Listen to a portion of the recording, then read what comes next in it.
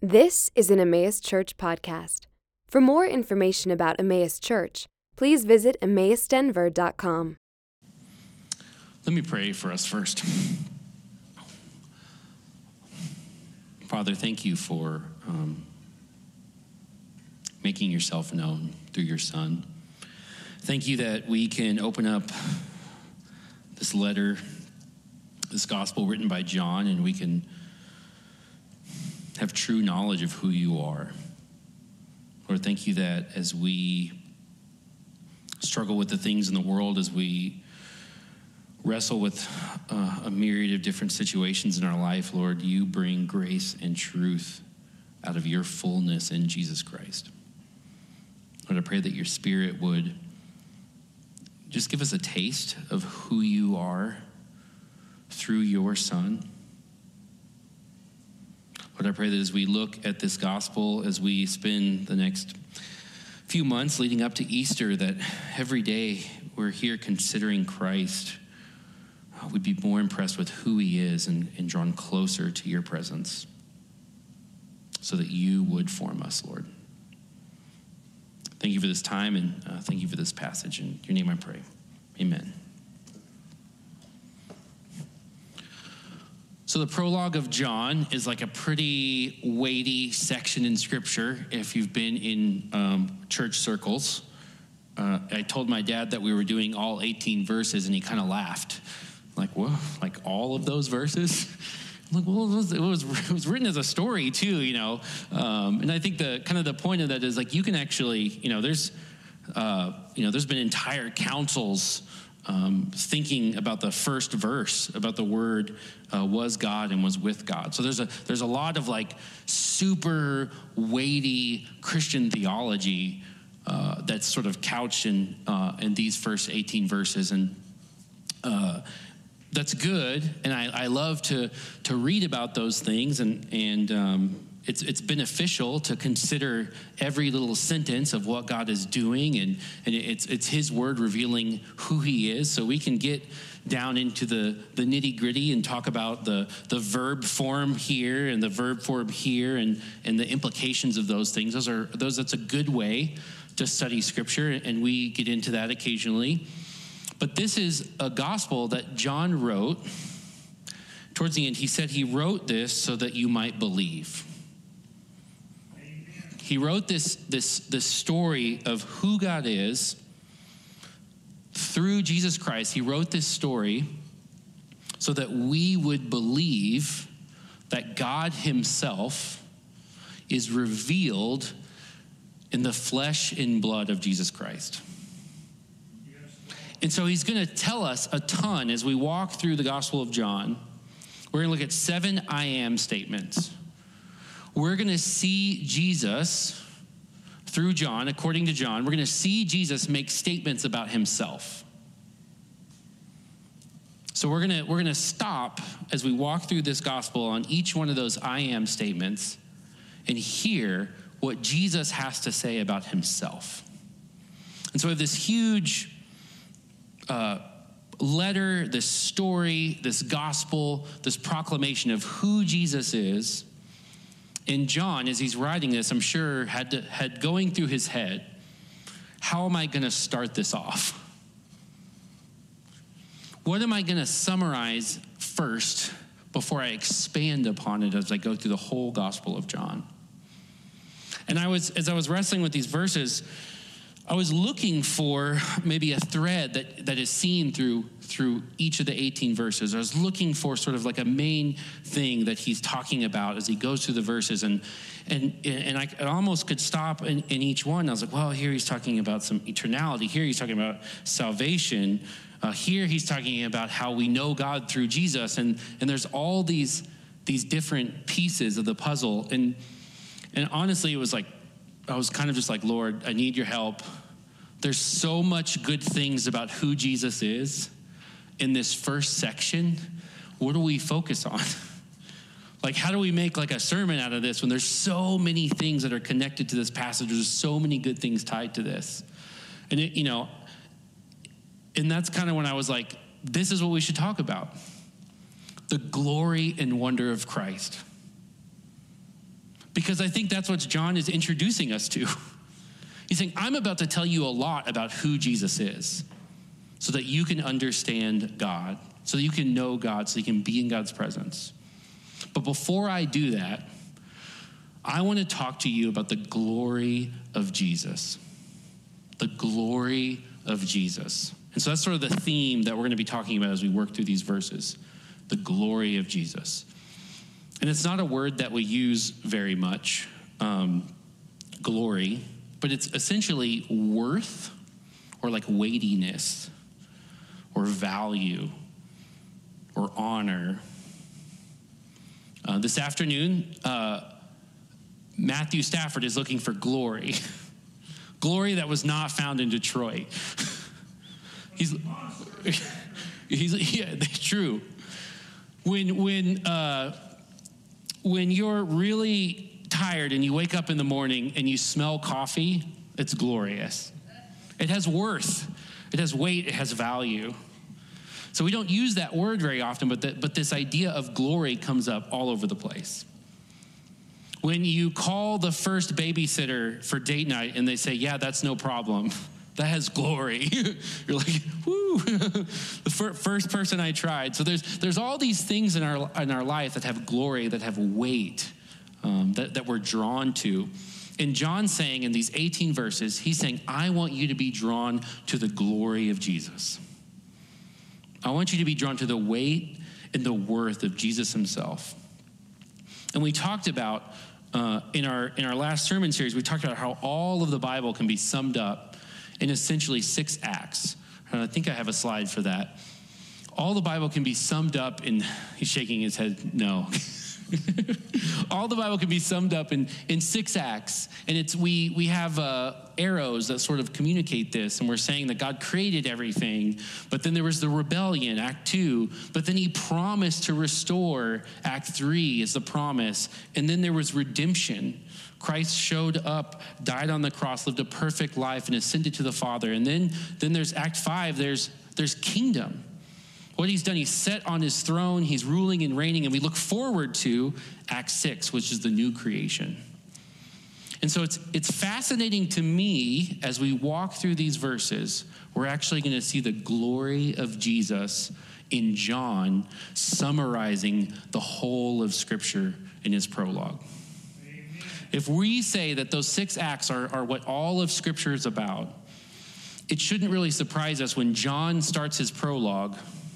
He's going to talk to us about the kingdom of God. He's going to talk to us about what Jesus is doing and who he is, that he sort of couches that in the grand story of all of Scripture.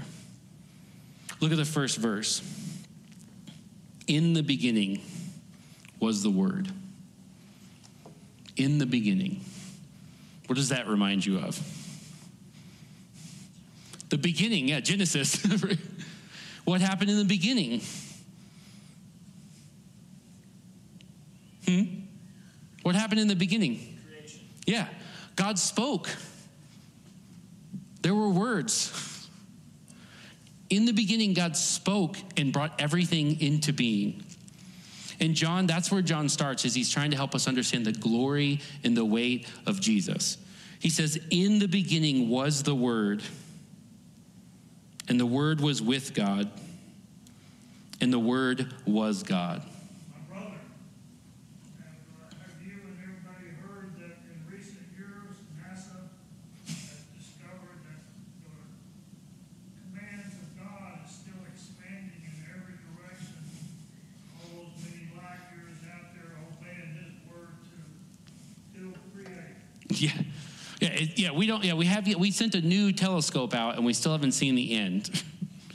So in the beginning, it's fascinating too. He says in the beginning, when we're in the context of creation, he uses a very specific verb and says, before all of that we still can't even imagine as far as our eyes and our telescopes can see.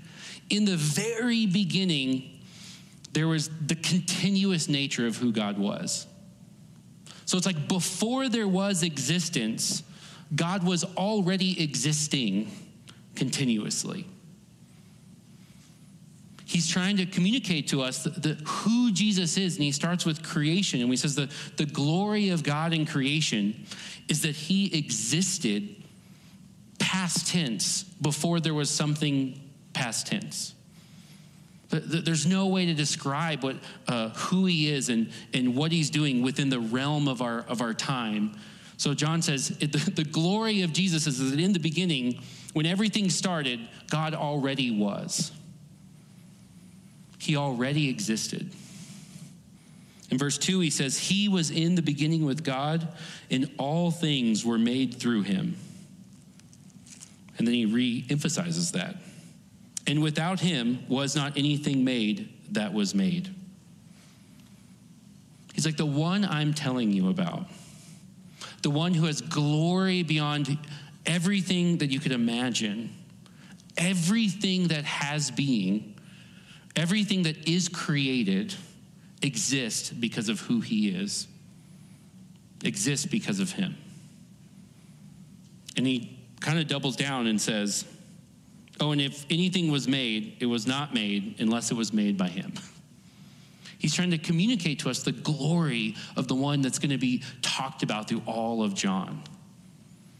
So you want weight, you want worth, anything that exists comes from the Word, who is God and who was existing before there was existence. That's the glory of the Jesus that he's going to explain to us in the rest of this gospel. And he says, in him was life, and the life was the light of men. The life was the light of men. There's discussion from commentators on what it means to be the light of mankind. But generally, people land on the idea that as creatures, we are created. This bread is created. The buildings are created. But in a sense, we have a special light. As people made in God's image, we have a special light to relate to God himself. We are able to know God and apprehend him and draw near to him in ways that nothing else is. And it's that light, it's that connection to who God is that comes from Jesus himself, that comes from the Word. Scripture says he's the exact imprint of his nature. He is the image of God. And we are who we are as image bearers because of what Jesus himself, what the Word before creation determined to communicate to us. We are different. We're made in God's image because Jesus, the Word, is the light of men. So he talks about the glory of Jesus in creation. He's eternal. He's before existence. He's the creator. Everything was made by him. And he communicates the image of God to us. This is the weight and worth of the one that John is going to spend the rest of his gospel explaining to us in creation. And so he moves on. He actually moves on to sort of the next part of the story. He moves on to the next part of the story and says the light shines in the darkness and the darkness has not overcome it. The light shines in the darkness and the darkness has not overcome it. If you have your little John journals, you might want to write down John 3:19 and John 8:12. 3:19 and 8:12 are just references to how John uses the light and the darkness. What about Tim Tebow 3:16? We'll get to that. We're still in chapter 1. He says the darkness will not overcome it. Our image is broken in the rebellion. It's there, but we no longer image God as we should. There are, as Ryan shared, there are still broken things in this world. The rebellion is something that happened and has real and true consequences on our lives today, on our lives this week. And he's saying, even in light of darkness, which in John is synonymous with evil. It's synonymous with a twisting of God's created order. Even in light of the reality that there is darkness, because of the glory of Jesus, because of how powerful he is, that will not overcome him. He will not, his plans for all of creation, as we look forward to the new creation, even in light of the rebellion, even in light of all of the things that are broken in this world, Jesus will not be overcome by that. He will accomplish his purposes. Amen. What's the glory of Jesus in our rebellion is that he is unstoppable. He cannot be overcome. He moves on in verse 6. And here he begins to open up the glory of Jesus in the promise, in the future-looking aspect of this grand story of Scripture. He says, there was a man sent from God whose name was John. He came as a witness to bear witness about the light, that all might believe through him. He was not the light, but came to bear witness about the light. Amen. In Matthew, Jesus says John is part of a long line of prophets. All of these prophets are speaking to him. And if you look at John 5, he kind of expands on this in the Gospel of John. John 5:39, he's talking about what the prophets have proclaimed. Verse 39 says, you search the scriptures because you think that in them you have eternal life. It is they that bear witness about me. He's saying all the prophets, all the scriptures, all the things that have been proclaimed after the rebellion, everything that God has said, all of those things have been pointing to who I am and what I'm going to do. Verse 46, he says, for if you believed Moses, you would believe me, for he wrote of me. Moses wrote of me. And so now, in the beginning of John, in chapter 1, we have a man sent from God as a witness to bear witness about the light, that all might believe through him. He was not the light, but came to bear witness about the light. Now, John is in the long line. This is talking about John the Baptist, not John the Apostle who wrote the book that we're walking through. And then the later chapters will expand on these things. But he's saying that long lines of prophets, all the way from what God said in the beginning to Adam and Eve, through Moses, through Isaiah, through Jeremiah, these long line of prophets. Now we've come to John. Aaron was way back there with Moses, but now we've come to John. Now we've come to John, and John is saying, I am not what's promised, but I am here to prepare the way for the glory of what is to come. I'm here to further get you ready for the fact that everything that's been promised in all of Scripture, that's all about God himself and who he is and what he's going to do is about to show up on the scene. This is the prophet that's in the long line of the promise section of the story, who's at the very end looking back at all the previous prophets and saying, look, it's about to happen. Everything that's been promised in all of Scripture is about to show up. Verse 9 gives us some of the content of that promise. It says, the true light, which enlightens everyone, was coming into the world.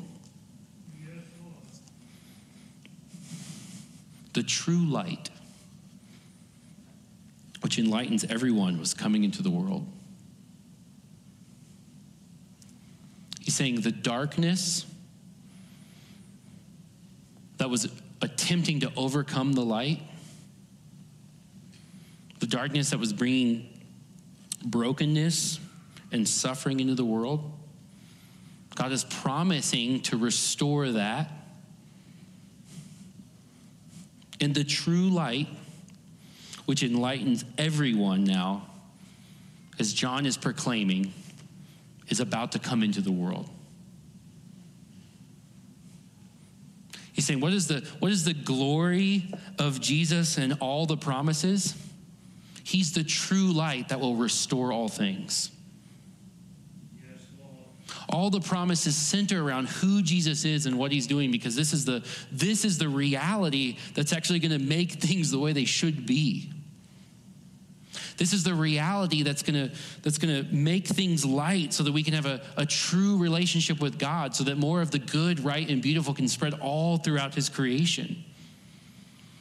All these things that are promised center around Jesus because he is the true light that enlightens the world. He goes on to talk about the glory of Jesus in redemption. We've seen his glory in creation. He existed before there was existence. He made everything.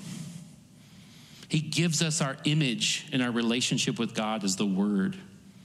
We saw the glory of Jesus in the rebellion, and even though we push back, we actually can't overcome him. In the glory of Jesus and the promise is that all of those promises, all of Scripture is about him, because he is the one who would restore all things. And now we get the glory of Jesus in redemption. We get the glory of Jesus in redemption. Look at verse 10. He was in the world, and the world was made through him, yet the world did not know him. It should be a little bit shocking. Everything that's been promised, everything that we've been looking forward to, everything that would restore all things, the Creator himself, the one who created all things, shows up and is not recognized. He's not recognized. In 1 Corinthians, I really like the way Paul says the exact same thing.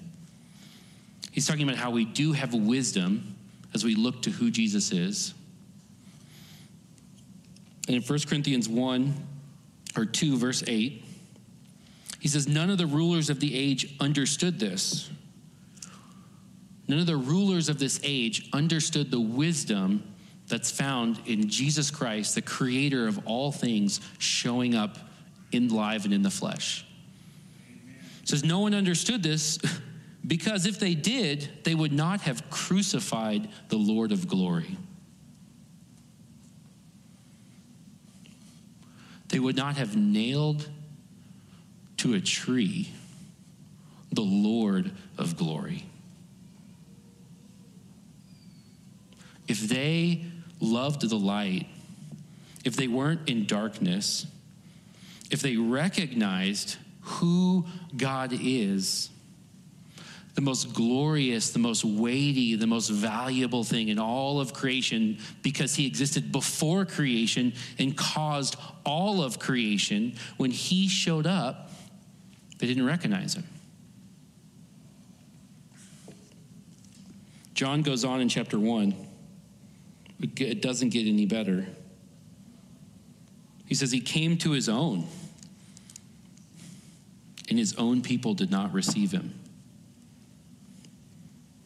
He came to his own, and his own people did not receive him. John 19 gives us a little picture of that. Verses 6 and 7. Pilate, who's a ruler of this world,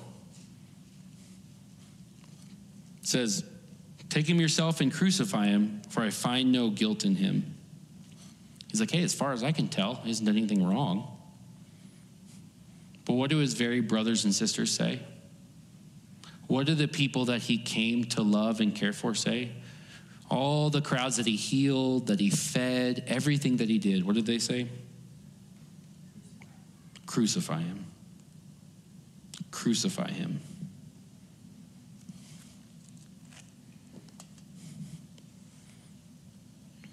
This is redemption. Jesus is actually coming into the world knowing that the world would not recognize him because we love the darkness, knowing that his own people would see him and cry out that he be nailed to a cross.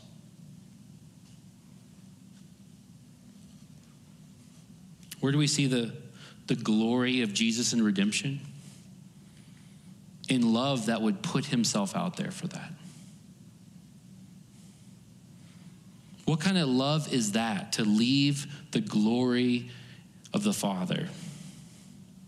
To leave eternity with perfect peace, harmony, and joy within the Godhead. To come into the world that you created, that you made for your glory, to then not be recognized by the world or your very own people, and to be nailed to a cross. What kind of love is that? That's the glory of Jesus in redemption. That's how determined he is to restore the relationship between God and man, that he would do that. And that's exactly what the cross did. Now God's wrath is poured out on Christ, and there's none left for those who believe in him. Now the perfect life of Jesus, where he did nothing wrong, Pilate was right, I find nothing wrong with this man. He was dead on. That perfect life is credited to those who rebelled so that we could be in the light, so that things could be restored. That's what John goes on to say in verse 12 of chapter 1. It says, but all who did receive him, who believed in his name, he gave the right to become children of God. All who are believing in his name, he gave the right to become children of God. This is the glory of Jesus in redemption. That he would love us, suffer for us, die for us. And after all of that, after not recognizing the Lord of glory, through his work in redemption, he makes you a child of God.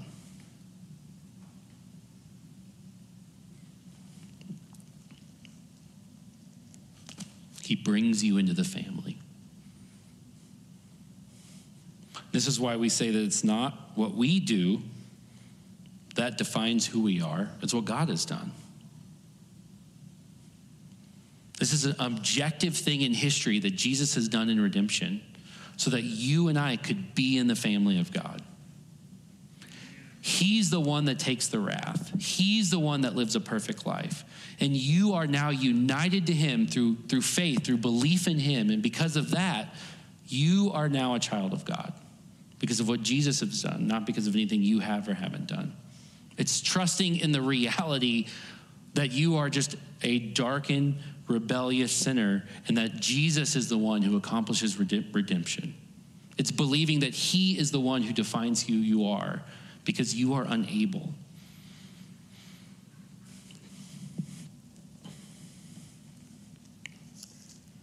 Verse 13 talks about the glory of redemption and emphasizes this reality that it's what God has done. It says we're become children of God who were born not of blood. Could be referencing the sacrificial system. Nor of the will of the flesh. So nothing in this world, nor of the will of man, but of God. He's trying really hard to say that the glory of Jesus in redemption is that all of this is from God. All of this is from God. This being like this new birth, this sort of second created act. Later in the Gospels, Nicodemus will say, well, how can we be born again? How can I go back into my mother's womb? And Jesus, I would like to be there for that story. Does he just like shake his head and sigh? But he's like, how can you be a teacher of Scripture and not realize that God has to create things new?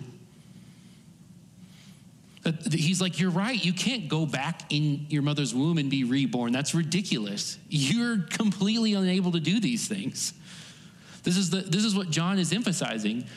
He's saying God has to act. It has to be his will. It has to be his power. It has to be what he does. It's a miraculous thing that rebellious people would be brought into the family of God. You can no more do that than you can go be reborn again. That's the point. God has to step in redemption and connect us to his son so that you and I could be brothers and sisters in Christ, so that you and I could be in the family. This is the glory of Jesus in redemption. So he gets to this final section where he's talking about, he goes through creation, he goes through rebellion, he goes through promise, he goes through redemption. What's the next act of the story? Kingdom. He's doing something now. Kingdom is an important act because this is where we live. You and I are not accomplishing redemption. You and I are not looking forward to what Jesus will do on the cross. We're looking back. We're now in the kingdom aspect of the story. It's true, we are looking forward to the new creation, through the ultimate consummation of all these things, but we're in the kingdom part of the story. And he sort of ends his prologue, he ends this section, this beginning of this gospel about who Jesus is, with kind of talking to us about what Jesus, the glory of Jesus in the sort of now reality of the kingdom. And most people think John actually wrote this while he was exiled in Patmos. There's a lot of argument about when the book was written, sometime between 65 and 85 AD. Won't get into all that. If you have questions, happy to chat with that. But he's involved in kingdom work as he writes this gospel. And so he's telling us what the glory in Jesus as he goes through this whole story. And it makes sense then that he would, at the end of his prologue, he would say, now I want to talk to you about what Jesus is doing as you and I, as we are in the kingdom, as God is doing things today.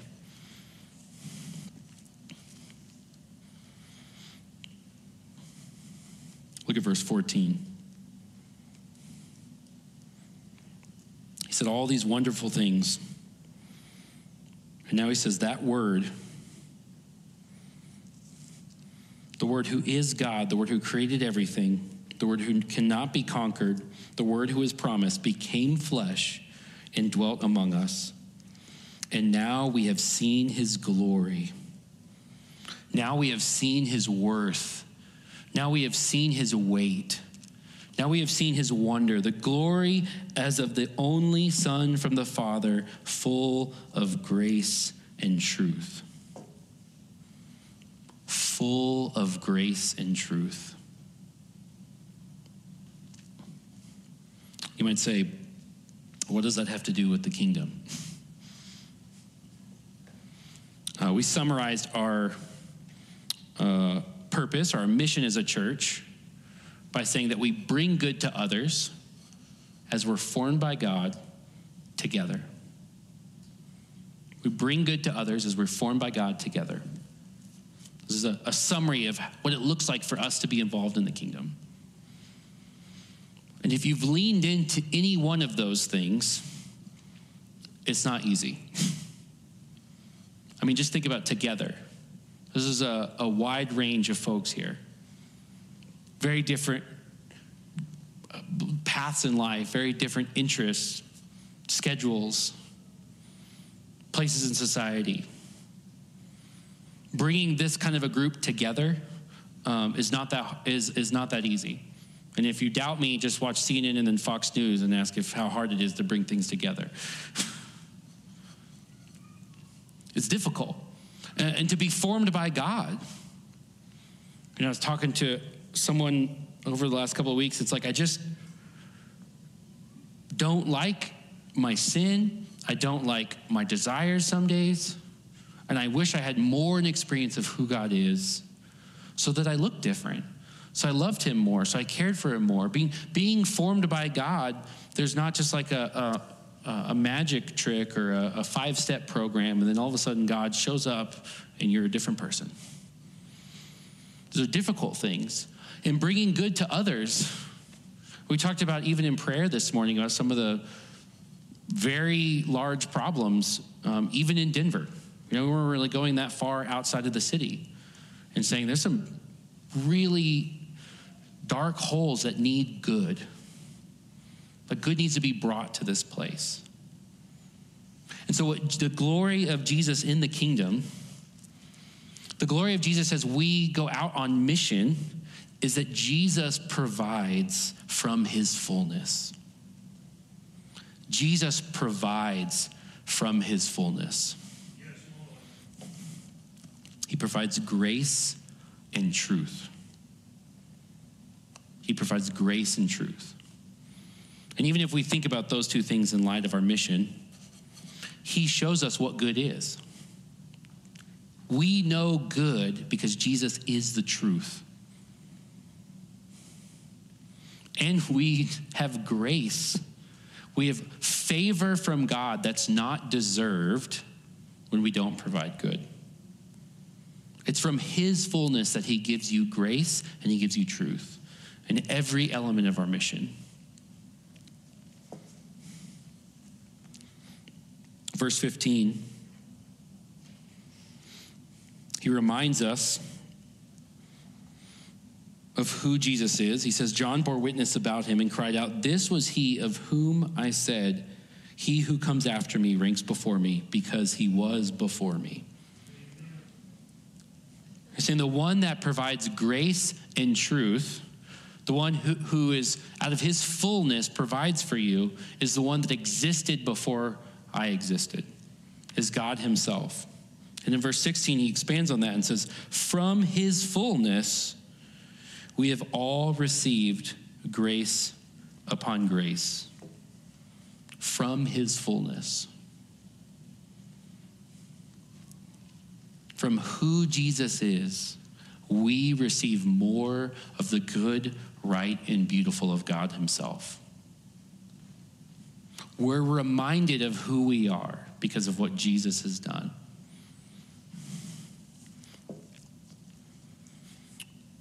A quote from one of the commentaries I was reading, I think summarizes this well. He's talking about how Jesus came to fulfill the needs of his people. Listen to this. This is the character of the God that you worship. He says Jesus came not to receive from them, not to receive anything from his people, but to give unto them. That their faith, as we believe in who Jesus is, their faith may be led through the veil of his flesh to this rock of his Godhead. As we look at Jesus the person, he's a real person, and we walk through the gospel and we hear Jesus say, this is who I am this, I'm this, I'm this, as we're going to talk about. As we see Jesus working as a real person through the veil of his flesh, we actually see the true and genuine character of God. That's how we know God. That's how we draw near to him. That's how we experience his presence, is that we actually can have a tangible reality of God because of Jesus the person is showing us exactly who our God is. The God that didn't show up to receive, but showed up to give. And he says, as we rest in this view of God, we'll get a sure footing. We'll have some stability in the rock of who God is, in his essence and attributes against all assaults. So we're going to walk through the book of John. We're going to have Jesus, the man, the God-man, tell us about himself so that you and I could draw nearer to God's presence. Amen. so that we could actually be formed by God himself, so that we could be resting in what God provides out of his fullness, his grace upon grace. So that when we go out on mission and we fall short, we know that it's not about what we do. It's about what Jesus has accomplished and about who God is. And we're going to walk through all these different aspects about Jesus, and we're going to reflect on and say, Lord, help me look through the veil of the person of Jesus so that I can rest on the rock and foundation of the very presence of my Creator. The one who spoke everything into existence and is accomplishing his plan, is building his kingdom, and someday will create all things new and will be in his very presence.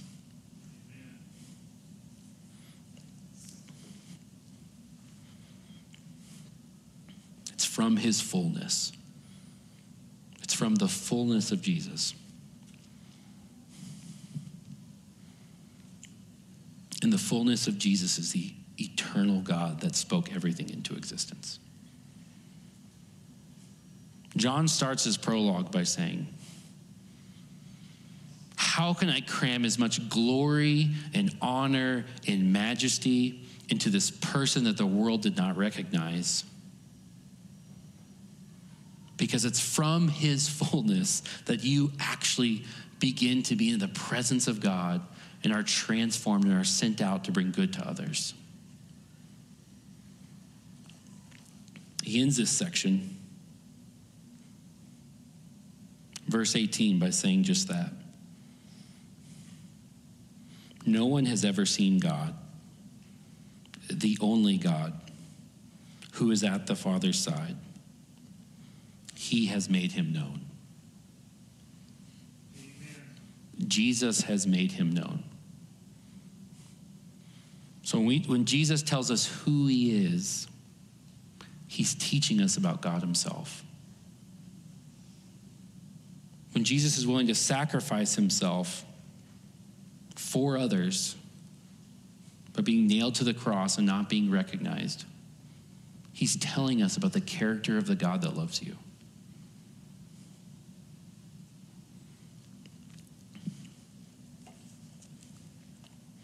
So as we go through the I am statements,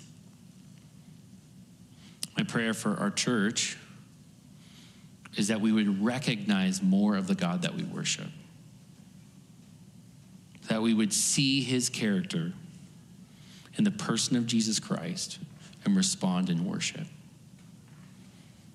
As we worship God, as we experience the creator of the universe, the one who brings light in the darkness, who restores us and is restoring all things, that we would rest in that, and that would bring us so much joy and peace because we know more and more about who God is, that we could bring good to others as we're formed by God, and that we could do that together. So let's pray. Father, thank you for reminding us again and again of the glory of your Son. Lord, there's so many other things in this world that we see are glorious. There's so many other things that we see as more wonderful than Jesus himself, and we need your help. We need your Spirit. We need your Son to open our eyes to see the glory and majesty and beauty of Jesus. There's so many ways we can talk of his glory. I pray as we move forward in this series, I pray as we look at the different I am statements and Jesus tells us who he is, that would give us a real sense of your character because that's who you are. Lord, thank you for this time. Thank you for your word. In your name I pray. Amen.